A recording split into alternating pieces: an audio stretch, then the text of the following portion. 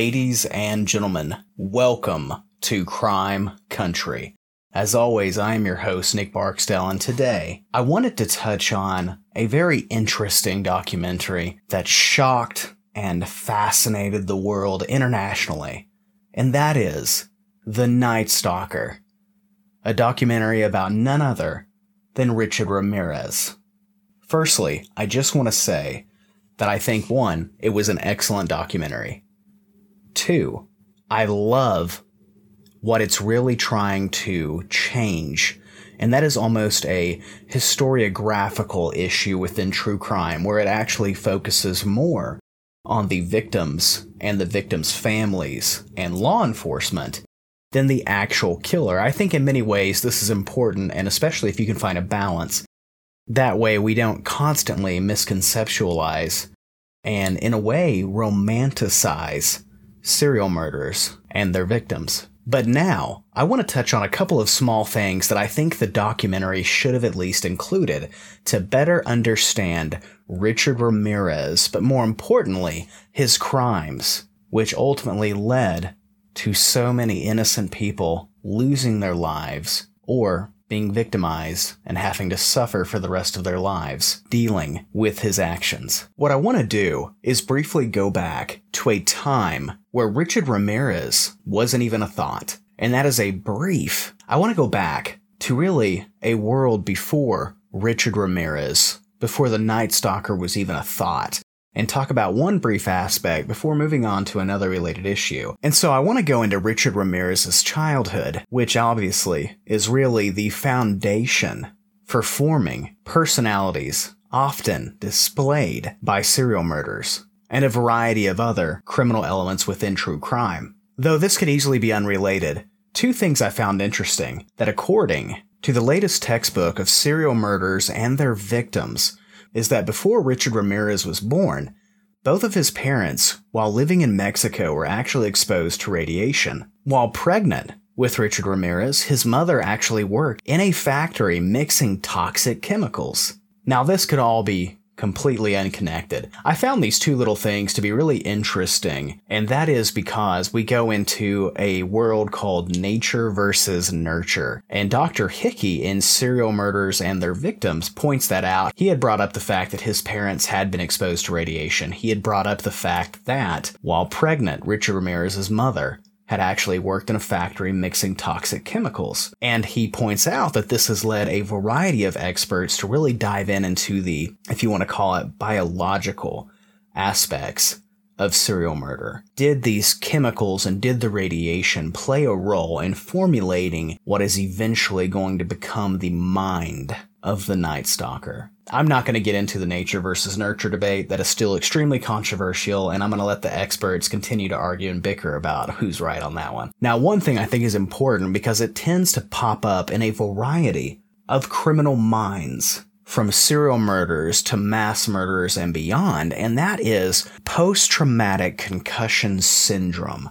And usually it involves a traumatic head injury. And this is one thing I thought was really important, is that as a child, Richard Ramirez actually sustained multiple head injuries, from a dresser falling on top of him to a swing accident at a park.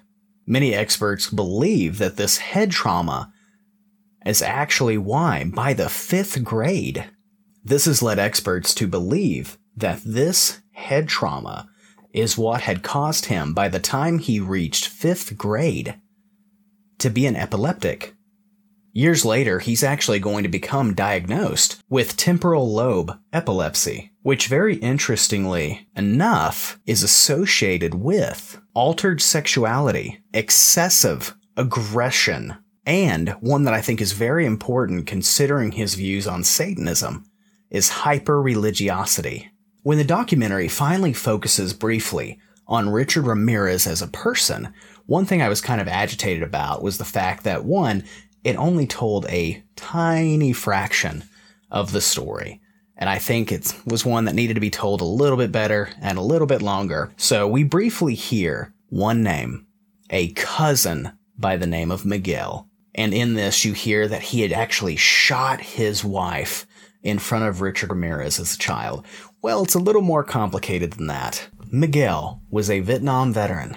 He had exposed Richard Ramirez to a variety of stories and photographs of him literally committing war crimes. I'm not going to go into too much explicit detail for the sake of YouTube viewers, but a lot of this revolved around sexual assault and mutilation. He would recount stories of his conquests, so to speak. And Richard Ramirez, as a young mind, takes all this in. This is important because these pictures, these stories, are formulating how Richard Ramirez approaches and views a variety of aspects, including sex and pornography. And if these violent images are his first exposure to pornography as a child, it sets a dangerous precedent. Now, I want to be clear. I'm not demonizing pornography. I'm demonizing the type of pornography that he was actually exposed to. We get to a point where finally Miguel is going to shoot his wife in front of Richard Ramirez, and Richard Ramirez is going to be taken due to the psychological trauma he experienced and sent to his sister. And this is where it gets really interesting. He comes into contact, obviously, with her husband, and his brother-in-law is a peeping Tom who will take Richard Ramirez along with him on these trips to spy on women. But another important aspect to his brother-in-law is the fact that he's also a Satanist. Now, I want to be clear. Satanism has a variety of misconceptions surrounding it. But, naturally, like all religions, it only takes a few people to give a religion a bad name. And so to be clear, I want to make sure that you know I'm not demonizing Satanism or Satanists. I'm merely talking about the negative actions of a singular individual. When you combine the head injuries as a child, the extreme abuse he went through underneath his father, the negative influences from his cousin and his brother-in-law, you begin to see the formulation of the personality that's going to come to terrorize so many lives in the future. When you combine everything that I've mentioned, including what his parents were doing and exposed to before he was even born, you begin to see a few questions pop up, and that is about Richard Ramirez himself, and that is what eventually led him to kill, to rape, to mutilate. Was it his childhood exposure to violence? The issues and problems surrounding his personality? Was he programmed to kill? Is it all three? These are questions that many criminologists have asked themselves over the years since really analyzing who Richard Ramirez was.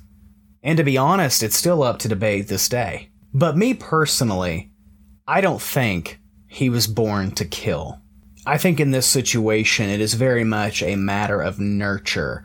And it was the social context of his life that shaped the entity, the person, the mythicized entity of the Nightstalker, and the person that most of us know today as Richard Ramirez. This isn't going to go too in-depth. I wasn't planning on it. For me, I just wanted to make this short, kind of fun video talking about what I felt the Nightstalker documentary series had left out. And I feel like they really only touched the tip of the iceberg when it came to his childhood and really to him in general. And I felt that they had left out quite a few important aspects that if they were going to briefly mention him and his childhood and the people that he had in his life, they should have did a slightly better job on it. However, I do love the series. I think it was great. I will say I'm kind of shocked that it received such criticism and backlash online, people demanding that they take it down or people having nightmares about what they watched. And that kind of led me to think that, one, people are really exaggerating this documentary series. And I really have to ask myself if the people complaining that much about it or having these nightmares about it, have you really ever watched the true crime documentary before? Just my personal thought on that. But I want to end this with a funny and contradicting story. Richard Ramirez, towards the end of the documentary series, to prove that he's not scared of anything, that's how evil he is. He's talking about, as he's, surrounded by all these people, basically wanting his head. He's in a cop car at this point. There's one police officer trying to basically keep him separated from this mob that is like ready to lynch this guy at this point, And Richard Ramirez, he in his interviews and recordings, he acts like, he was more dangerous than the crowd was. He's trying to be that macho guy. I'm not scared of anything. But what I love is the actual words out of his mouth. And when the officer shows up to see what the commotion is all about, he finds this disheveled man, and the guy literally yells, "Save me, please. Thank God you're here." Which is really kind of funny considering that, he's a self-proclaimed Satanist.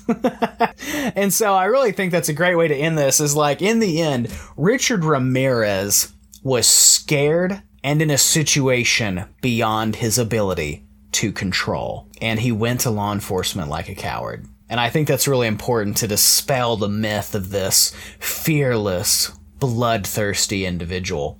And so, ladies and gentlemen, thank you so much for joining me here today at Crime Country. Like I said, this video was not meant to go in depth. It was not even really meant for the average true crime buff, because realistically, all of you know this already. And so really, I had made this video geared towards people who really wanted to learn more, people who had watched the documentary series and were really intrigued by it, and, people who may have wanted to hear a little bit more to the story than what was actually given. And so I had, working at my job and stuff like that, me and my coworkers and friends had been talking about the Nightstalker documentary series, and I would kind of hit them with a few of these facts on the side, and they were all shocked and really intrigued because the documentary had left that out, and they really just wanted to learn more.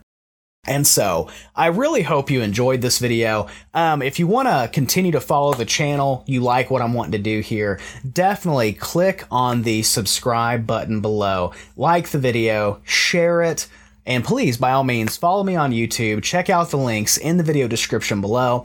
It'll take you to my true crime Instagram, Twitter, the podcast that I'm actually creating that's specifically for the channel, and so much more. And seriously, I'm happy to have you with us here today at Crime Country, to where me and all of my fellow true crime buffs online can all just have a good time and really explore the most fascinating and tragic world that is true crime.